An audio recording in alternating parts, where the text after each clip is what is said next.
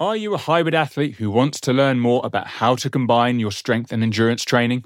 Well, I've written a new book, The Science of Hybrid Training. In this book, I provide insight into the misconceptions surrounding strength and endurance training by distilling the past 50 years of research and drawing on the conversations I had with great scientists, coaches, and athletes on the Progress Theory podcast. This book is essential reading for hybrid athletes and coaches who are looking to understand the key training variables and their effect on the simultaneous development of strength and endurance performance. Get your copy now, available to buy from Amazon. Now, let's get into the show.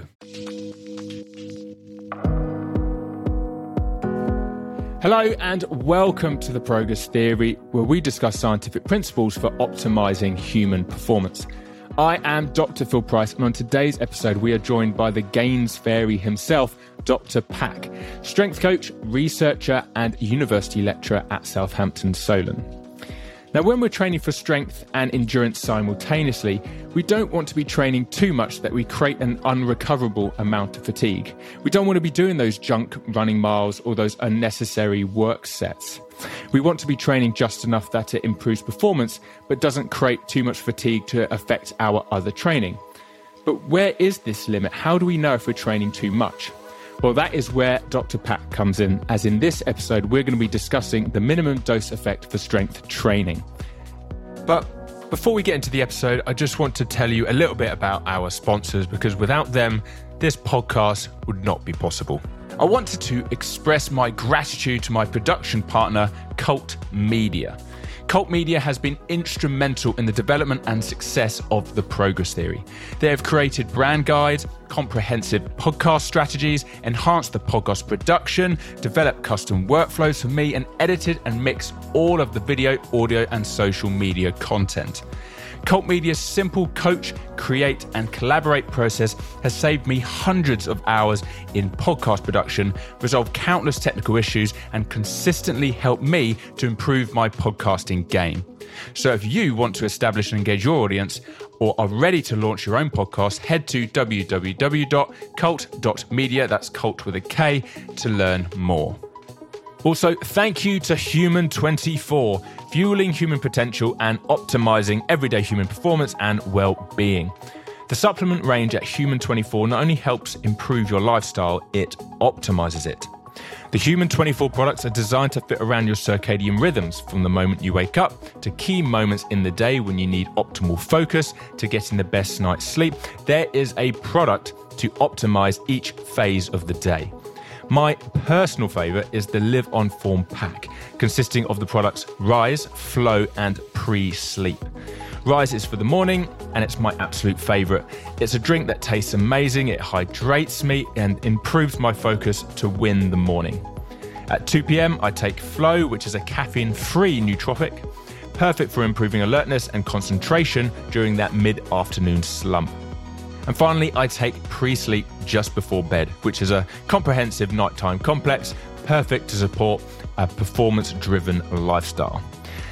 Check out the website www.hmn24.com for all their products, articles, and links to their awesome podcast for those wanting to learn more about human performance. You can even check out the episode I did with them. I thoroughly enjoyed my chat with Phil Lerney, co-founder of Human24, and it has led to an awesome collaboration with Human24 supporting the Progress Theory. If you want a 10% discount on all Human24 products, head to their website via the links in our Instagram bios of the Progress Theory or my personal Instagram account at Dr. Phil Price, or use the code PhilPrice at checkout. As always, follow The Progress Theory on Instagram, YouTube, and head to our website, theprogresstheory.com. Check out all of our other episodes. Here is Dr. Pack.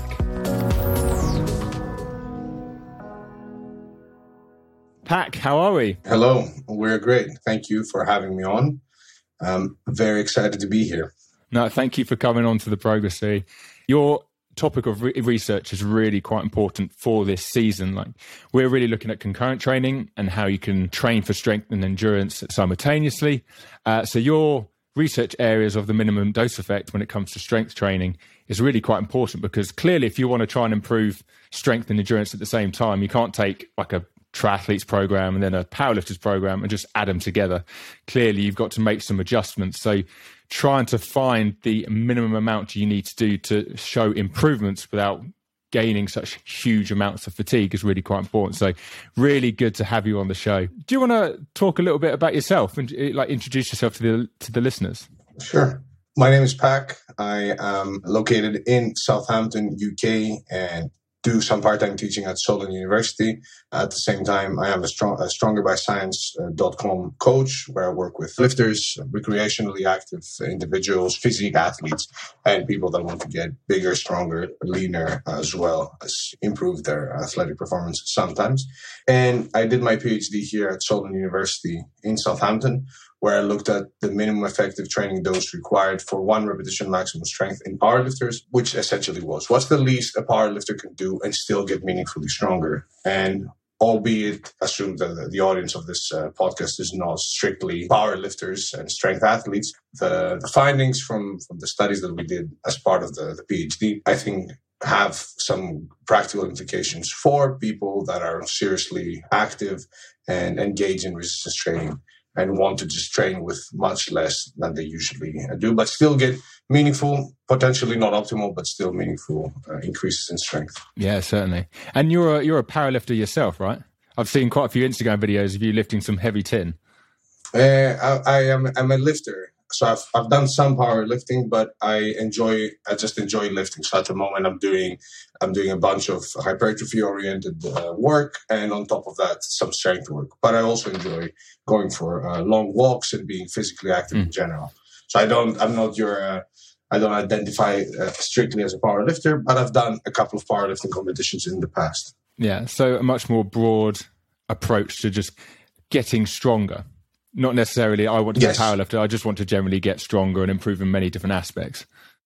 Yeah, exactly. Love my sets of 8 to 12, love my sets of 5, the occasional singles here and there. But it's not just, my training is not focused strictly around squat, bench, and deadlift strength, which is what a powerlifter would do. Yeah. What led you to your research on the minimum dose effect? What interested you into that area? Because I'm assuming most people find a question within their own area of expertise. So if you're training, you're coaching, that's when the questions sort of start to come about. So was there like a particular event or something that happened that led you towards that area of research? It was actually quite random, because I am not somebody who enjoys training in the gym, staying in the gym for just a bit of time. I enjoy being in the gym as much as possible, as much as I can handle, at least on most days. But back in the day, so in 2017, I live in the UK, but I am originally from Greece. So when I would travel back to Greece, I would train at an Olympic weightlifting hall with a powerlifting team. So that team was coached by somebody who later became a friend and included people that I knew personally. So we had this group of 10 to 15 people just training all together under the supervision of a coach in a relatively controlled environment. I had just started diving into the world of, doing research, and I had just started teaching. And we thought, hey, it would be great to use this opportunity that we have, powerlifters, they're ready to be guided by the coach in a controlled environment, blah, blah, blah, and do a research project. And one idea we had is, let's see that we're preparing for a competition at the time. And we thought, okay, let's split them into 2 groups, have one group do a normal sort of powerlifting program, but just standardized for everybody. And then have the other group just do the least they can possibly do and see whether they will make any progress. And that's what gave birth to the PhD then. That study is one of the studies of the PhD and is available if anybody wants to read it. And yeah, that's how I thought, okay, I'm not sure if you had a similar experience, but as somebody who, trains and is a practitioner, we sometimes assume that, there's probably a good amount of evidence for this concept and that concept, because it's something that we take as common knowledge, when in reality it's common belief. So I thought, okay, let's have a look at the literature and see what's the least somebody can do and still get stronger. And someone being a strength athlete or somebody with training experience. And to my surprise, there wasn't much there. I mean, there wasn't much for powerlifting in general. And I thought, okay, we've always looked at what's the optimal, or we're trying to always find the optimal amount of training volume and training work to get as strong as possible. But I thought, okay, why not also kind of draw that line, even if that line is not just a straight cutoff point, but rather like a continuum, and see what's the least somebody who's quite strong and quite advanced can do and still get meaningfully stronger. Mm. No, that's really fascinating. In that particular study, with the group that just did whatever they could, what was the minimum they went for? What kind of things were they doing to the point where they decided, that's enough? Like, what was it about the program that they performed it and then and you know what? I don't think I need to go any further. What were the parameters of that particular group in that study? So we had said some like, it wasn't all depending on their judgment. We had said they were training 3 times a week: Monday, Wednesday, Friday, day 1, day 2, day 3. And they did squat and bench press on Monday, deadlift and bench press on Wednesday, squat and bench press on Friday. So they squatted twice a week, benched 3 times a week, deadlifted once a week. And all they did was they worked up to a heavy single to one set of 1 repetition at an RPE based on repetitions in reserve of 9 to 9.5, meaning they loaded up a weight that was heavy enough for them to do a heavy single repetition to a point where they could potentially maybe squeeze out another rep, or if they didn't have another rep in the tank, they could potentially squeeze a bit more load. They didn't, obviously they didn't attempt that. They called it there, but that's all they did.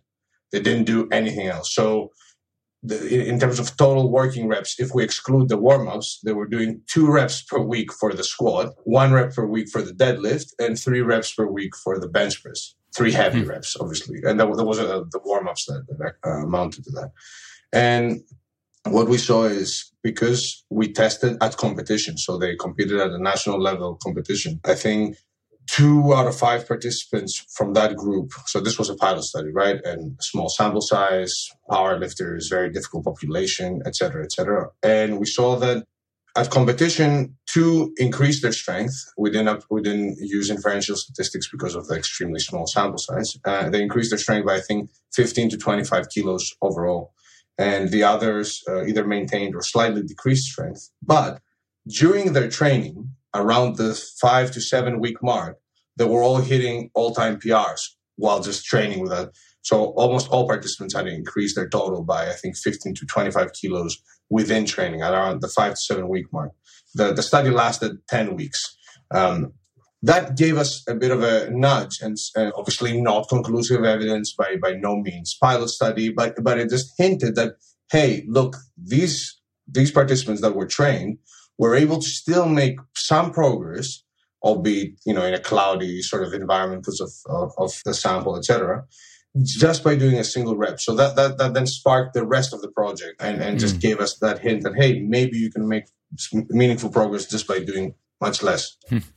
So that group that didn't do the minimal dose, they still improved, saw great improvements, but it was around the 5 to 7 week when they started to go down. That's really quite interesting. Is it like an accumulative fatigue of the 7 weeks prior to that? Do you think that made their performance start to decrease? And the fact that the minimal dose effect group, they didn't have all of that fatigue that's accumulated from the previous weeks, that's the reason why they continued to improve over the 10 weeks rather than start to decrease or plateau? I might have confused you a bit. So the group that did the minimum dose did really well up to the 5 to 7 week mark. And when they competed, but obviously competing has its limitations, a different environment, attempt selection, et cetera. They did really well within training, did okay in competition. The group that did the traditional powerlifting program did fine. So the conclusion of that pilot study was that, hey, you may be able to make meaningful strength increases by doing much less than you originally thought. We need more data, obviously, but the group that did the traditional powerlifting training did fine. So we said that, hey, it's potentially a bit risky to go that low in terms of training volume when you're preparing for competition. But then we followed up with a few studies to kind of explore that topic a bit more. Yeah, that was actually going to be my next question. It'll be interesting to see where it went from then. What did you find from that particular pilot that made you go in a certain direction for your next studies? Mm-hmm. Obviously, in terms of ecological validity, training with 1 to 3 repetitions per week is not something that many people do, at least so low, because they didn't have any accessory movements, they didn't have any back of sets, it was just a single. So we thought, okay, we pushed training volume as low as anybody would, or very close to that. So then the next step was let's see what the literature has to say. What do we currently know about the concept of what's the least one can do and still get stronger? And we performed a systematic review and meta-analysis and found, so our inclusion criteria was set for studies that used resistance-trained individuals, studies that included a 1 repetition maximum strength test on the squat, bench press, or deadlift, with one of those lifts, at least one of those lifts, being trained in the training intervention that they used.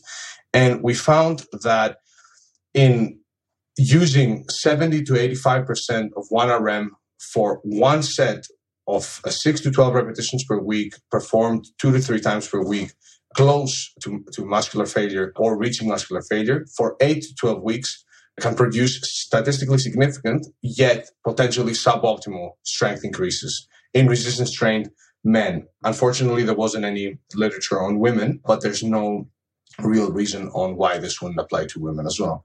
So a single set performed 2 to 3 times per week, close to failure, 6 to 12 reps, can be enough for you to get meaningfully stronger and potentially not get as strong as humanly possible, but still to a degree where it would be regarded as at least statistically significant. What we did then is, after we saw that, okay, the literature was still quite limited. That was only 6 studies that made our inclusion criteria. And because my PhD was on powerlifters, I then had to take the findings from the initial pilot study, the findings from the systematic review, so from what the literature had to say, and then do a few more studies. So what we did was this, and this is published as a multi-experiment paper. You can find it if you just type minimumdose.training on your browser as a URL. It will take you directly to the journal where the article is. It's open access, so it's all available for free. So we did 5 studies, and they're all published as one paper, where we did the following. Study 1 was we spoke with elite powerlifting athletes and very experienced powerlifting coaches and we interviewed them about the concept. I'm not going to go into extreme detail because we'll be here for 3 hours, but essentially the most common themes that came out of those interviews were that a few heavy sets per week, around 1 to 5 repetitions, would be enough to get somebody meaningfully stronger. And that came from world record holders and coaches who had worked with hundreds and hundreds of individuals, thousands of individuals actually, including, again, multiple world record holders and first place finishers at high level competitions. As part of study 1, we also put out a survey, and that was as part of study 2. Study 2, because we were aware when doing training studies with powerlifters, we were probably going to face the same issue as we faced with the pilot study, the issue of not being able to recruit enough participants. And what we did is we asked in interviews, again, the same powerlifting coaches and athletes, as well as put out a survey to everyone and to powerlifters and powerlifting coaches of all levels and experience, and asked what they regard as a meaningful strength increase over the period of 6 weeks. Because 6 weeks was going to be the length of the studies that we were going to do with actual powerlifters doing a program.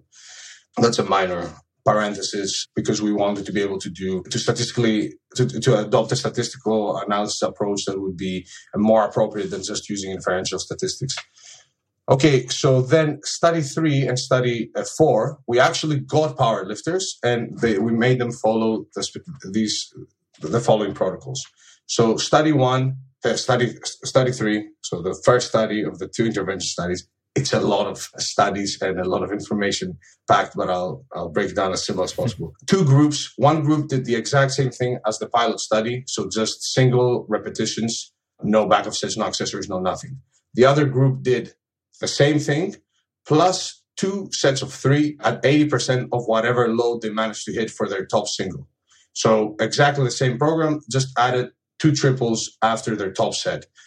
And what we found was that using the data that we had from the coaches and the athletes to define what meaningful is, the group that did just the singles, they had, and let me just get the results. So they had a probability of 6.3% of achieving strength increases in their total strength that would be regarded, that would be over what the coaches and athletes regard as meaningful, and a 13.3% of achieving strength increases that would be within what the athletes and coaches regard as meaningful. That's just the singles, right? Mm-hmm. So, the probabilities were 6.3% of something greater, 13% of something that would be within what they regard as meaningful. But the group that did the back of sets, so the group that just added 2 triples after the singles, had a 99.6 probability of experiencing strength increases that were greater than what the coaches and the athletes regarded as meaningful. So They had a really, really, really high chance of making solid gains. So that's study 3. Study 4, we then took the group that did the back of sets, and we had another group that did the back of sets versus a group that did just an AMRAP set at 70% of their 1 RM. So a different sort of minimum dose design where they were doing just a lot of repetitions, but 1 set, just to try and mimic the findings of the systematic review. And what we found was that the AMRAP group had a 41.4% probability of gaining more strength than what the coaches and the athletes regard as meaningful, whereas the back of group, again, had a 98% probability of achieving increases greater than what the athletes and coaches regard as meaningful. So essentially, the group that did heavy single repetitions, worked up to a heavy single, did the heavy single, took 80% of whatever they lifted for that single and did 2 easier sets of 3. That group seemed to did the best, quote unquote, in the 6 week. And last but not least, we followed with a survey study where we asked powerlifters that competed at a high level to give us more information about if they had experimented with a minimum effective dose approach.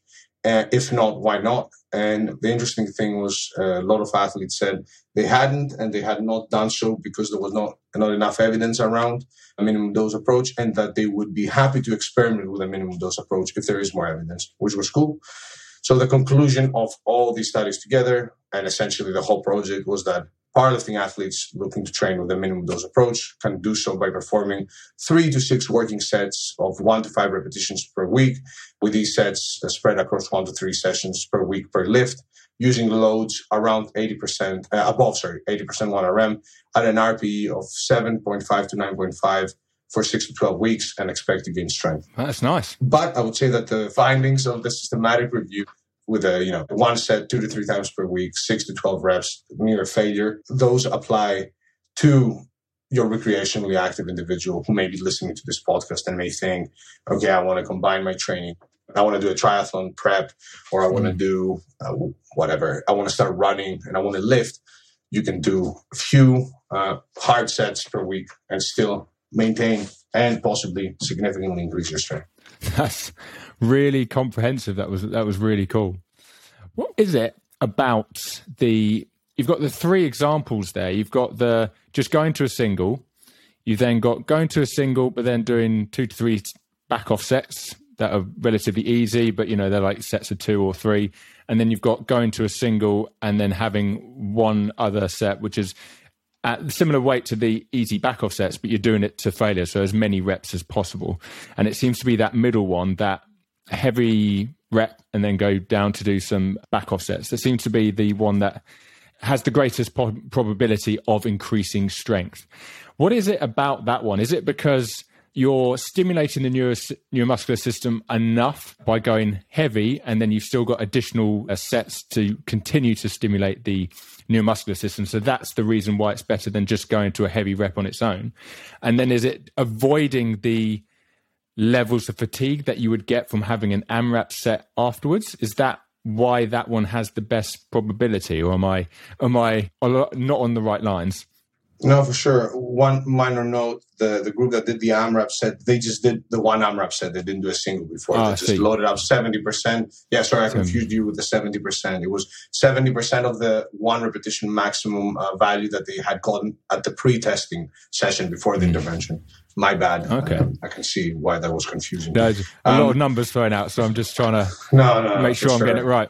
I always run into the same issue, and then got ADHD on top of it to make it even more like, okay, here throwing a bunch of numbers. But yes, I would say that why I think that the group that did the singles and backups improved most is because when we talk about 1 repetition maximum strength, we're talking about a strength that is assessed by a specific test, which is the 1 repetition maximum strength test.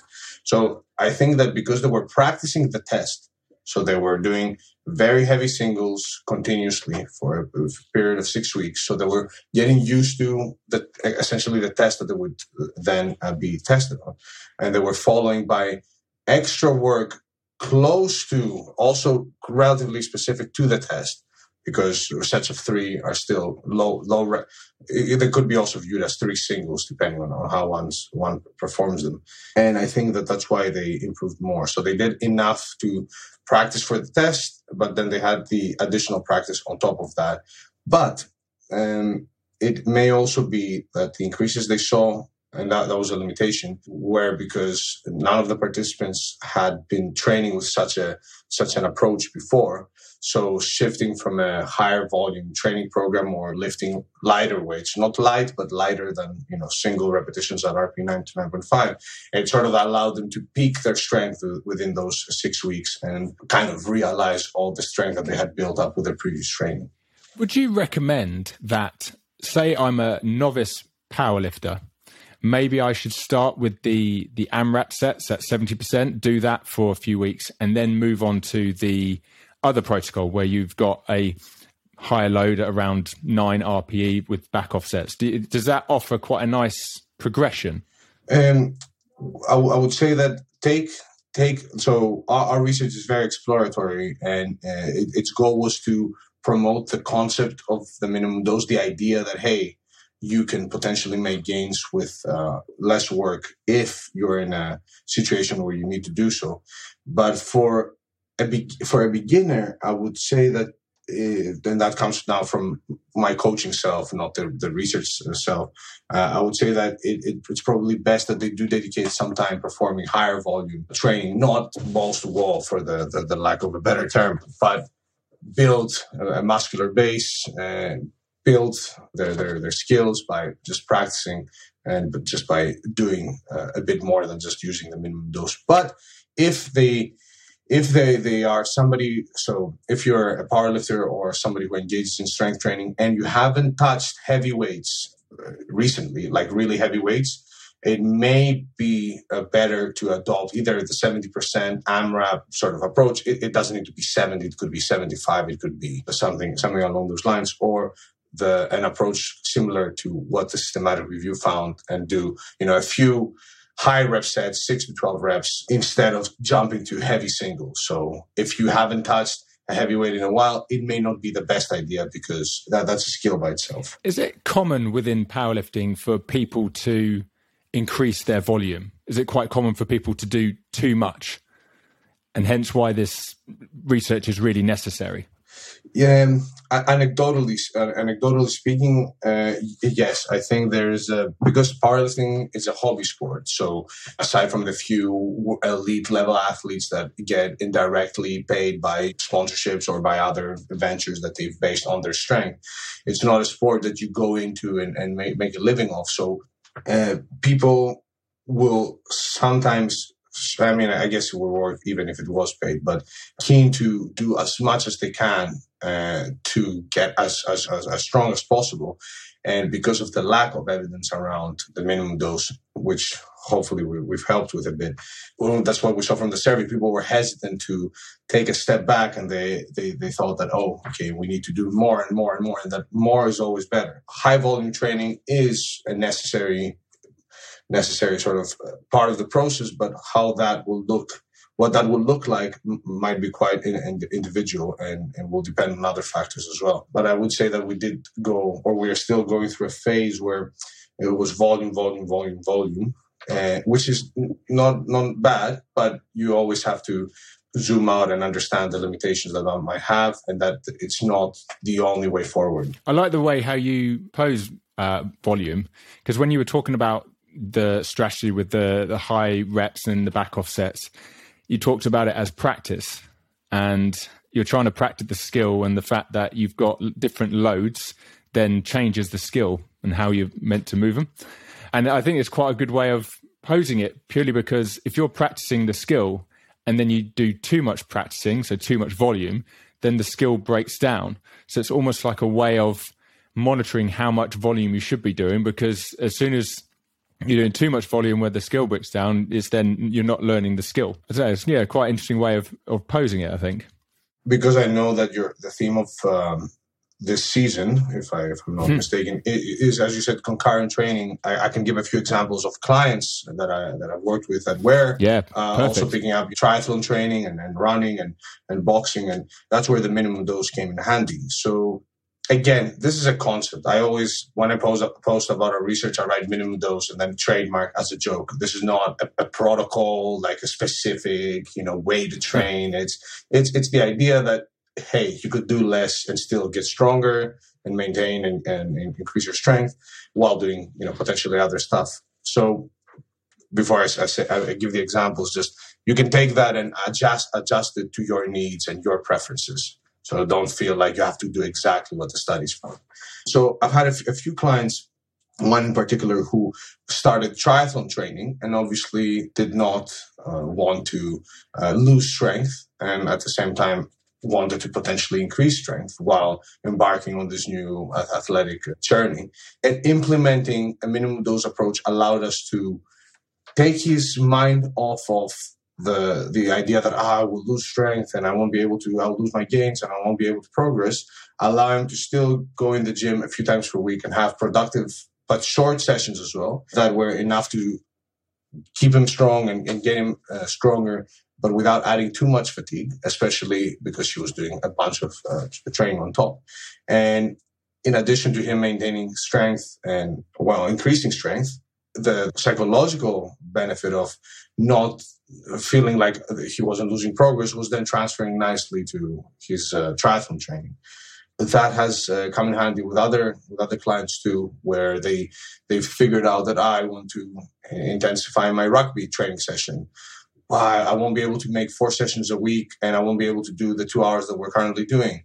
Is this the end of my strength gains? And the answer was no. We can decrease the sessions to 2 to 3 times per week, have a rough guideline of what you will do depending on how you feel. So work up to either a heavy single or a couple of top sets. And that's been enough for them to still make progress, still feel like they're getting stronger and that they're not losing all the work they put in, but at the same time focus on their aerobic or sport-specific training. And then slight note, in addition to concurrent training for periods where your time is limited or your recovery resources are limited, maybe because you started a new job or had a kid or whatever, being able to say, cool, instead of forcing the volume and forcing the super long sessions and trying to do more than I possibly can, I will just take a step back, do a few hard sets per week, and take it from there. Do you have any principles that you'd recommend people to follow when developing the strength side if they're also training for something like a triathlon? If they did want to lose that strength or they still wanted to progress, what kind of recommendations or principles would you say are the key things to follow if they're creating their own program? So for a triathlon training, I would say that because you do have your lower body will be involved quite a bit. I mean, your whole body will be, but because you may not be able to do as much work as you were previously doing for your lower body, taking a step, potentially a bigger step back there, might be one way to approach this. So still keeping your upper body work not high, but potentially more than the lower body. But I would say that starting a starting point of 2 to 3 sessions per week with 2 to 3 top sets or hard sets for each of the lifts that you want to maintain strength on, and potentially those lifts could represent the muscle groups that you want to also maintain size on. So let's say you're triathlete or somebody who's starting a triathlon, you could do 2 hard sets per week on your squats, potentially with 1 or 2 back-off sets. Those sets could be anywhere from 6 to 12 repetitions, close to failure. That's something that you need to adjust and see how you feel based on soreness. But I would say 2 to 3 sets per week, close to muscular failure, potentially avoiding going to your absolute limit.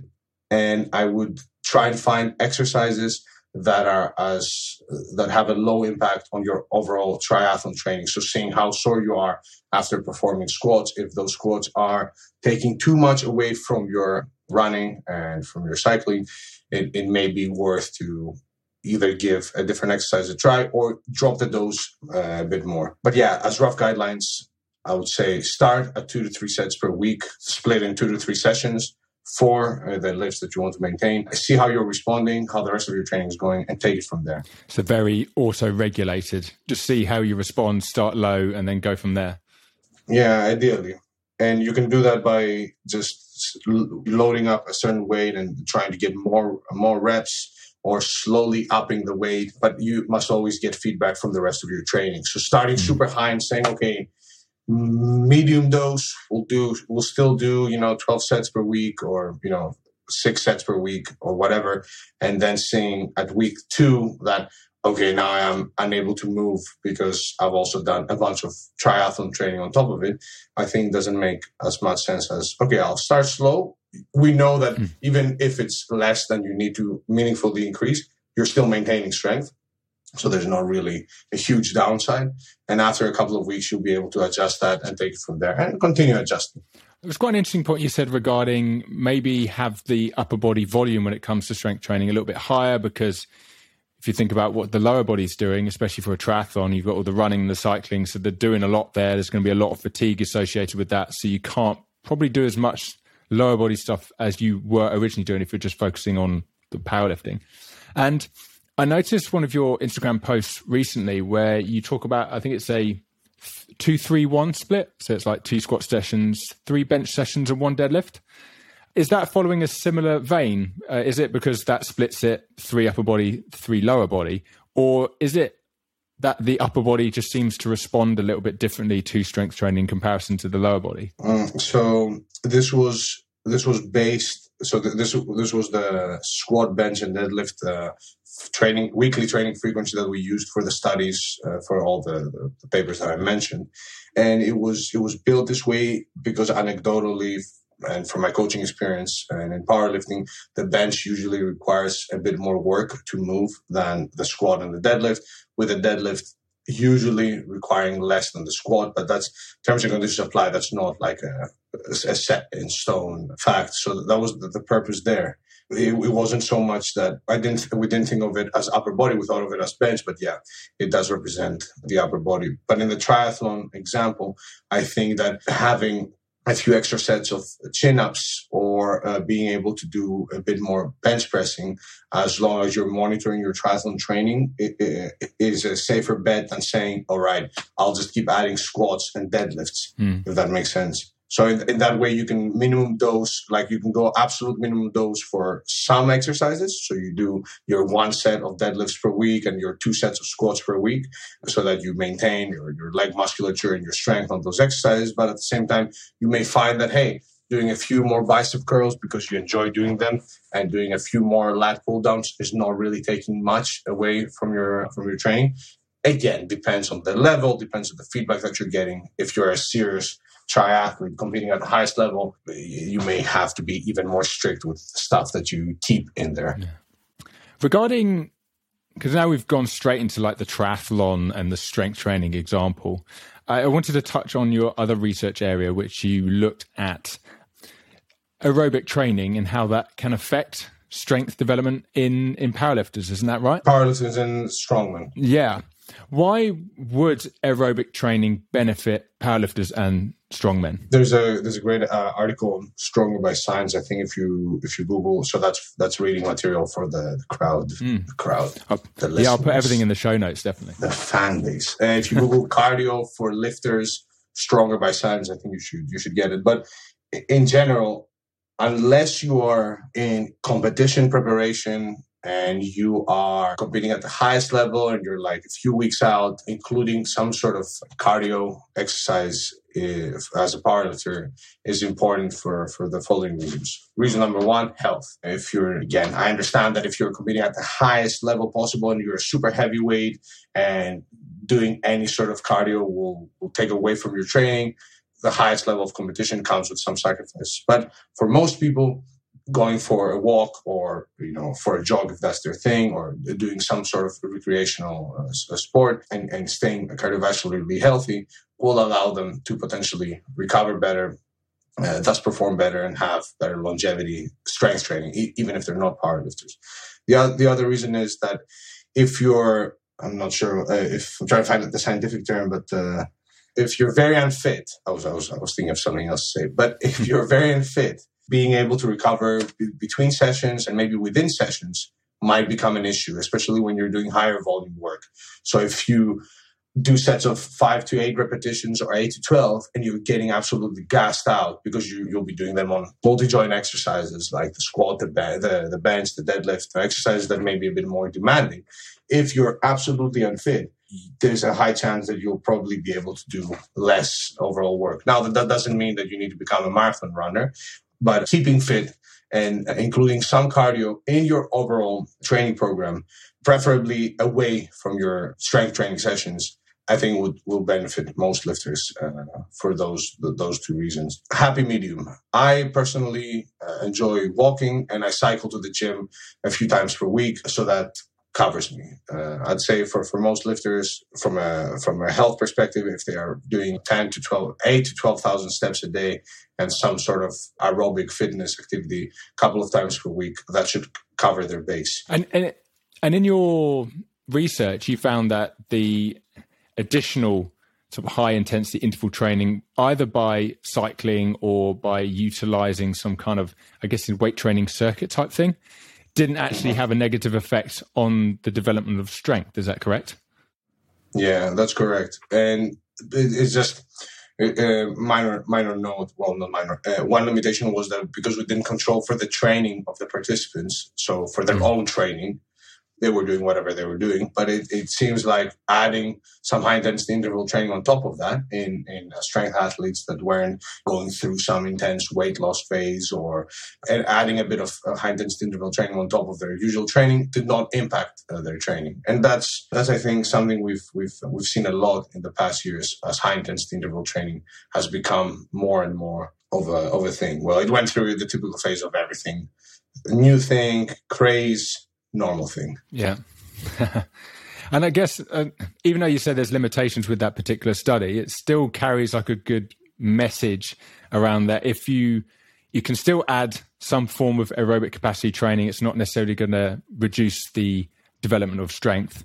However, if you make sure that you program the aerobic capacity training you do correctly on top of correctly programming for strength, the two could easily be done simultaneously. Yes, for sure. And again, it comes back down to, hey, if you see that doing high-intensity interval training, cycling, gets your quads extremely sore or it hurts your knee, potentially switch to something else. Try the elliptical machine or do some swimming or do some incline walking or whatever. But yeah, it comes back down to see what modality works for you. We've seen that different aerobic modalities, even using weights as an aerobic modality, using weight training to improve your cardio can potentially work. So see what you enjoy most, what fits the rest of your training well. Don't start at the high end. Start slow. Start low and add as you feel necessary. And try and separate your aerobic training from your weight training. So ideally, either do them on a separate day or separate them by a good few hours. Ideally, now if you did it right afterwards, again, if you're not world champion powerlifter getting ready for his comp, I'm not sure whether that would be the end of your strength gains. I'm sure it wouldn't be the end of your strength gains. Yeah. Pat, that was absolutely brilliant and really strong messages at the end, especially towards the theme of this whole season of the Progress Theory about being able to train strength and endurance simultaneously. So thank you so much for that. And I've definitely got a few ideas from my own programming that I'm definitely going to start implementing and testing out. Where can the listeners find you on Instagram?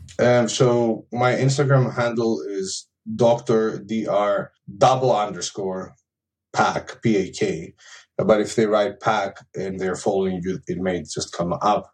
And I'm on Twitter. Well, my Twitter life is less active than Instagram, and they can just write Pack, P-A-K, and then Patroklos, P-A-T-R-O-K-L-O-S as one word. And that's my more academic sort of side. Yeah. And the Stronger by Science, definitely everyone check that out. Yeah, if you're after strongerbyscience.com, even before I started as a coach there, it was one of my go-to resources that I always told students to use. A lot of amazing content, an incredible podcast as well. Sorry to promote the competition here. Promote all you want. I want to get the good resources out there for everyone to listen to. So. And they also offer, again, no conflict of interest there. I have no financial benefit from saying that. They have a research review called MASS, Monthly Applications in Strength Sport, where what they do is it's Dr. Helms, Dr. Trexler, Dr. Zurdos, and Greg Knuckles, and they take studies that are relevant to people who lift, nutritional and training studies, and they essentially summarize them every month in a very nicely presented and easy to read issue, including their own interpretation and practical applications for everybody's training. So they do have that service too, which if you want to stay on top of the latest research without having to do your PubMed scan every month, that's a very efficient way to do so. Yeah, I should be getting paid for the promo, though. That was a nice promo. Yeah, it was very well done. I'll send a clip of that so you can use it as a bit of advertising and say that you'll only give it to them if you get some cash for it. Thank you for having me. I really enjoyed that. My pleasure. And Siri was happy to have me as well. So it's my Siri just replied, "My pleasure." Yeah, thanks. And I apologize for the verbal diarrhea at certain stages. It was just a lot of information that I wanted to pack in. And I know that numbers and study 1 and 3. Yeah, no, it was perfect. Really well brought out and some real clear messages that I think everyone that's listening can really implement into their own training. But thank you so much. I'll have to come down to Southampton sometime and we'll go for a lifting session. Yes, you're always welcome to come join us here at the Pride of the South. Brilliant. I will do. Cool. Cheers, Pat. Thank you.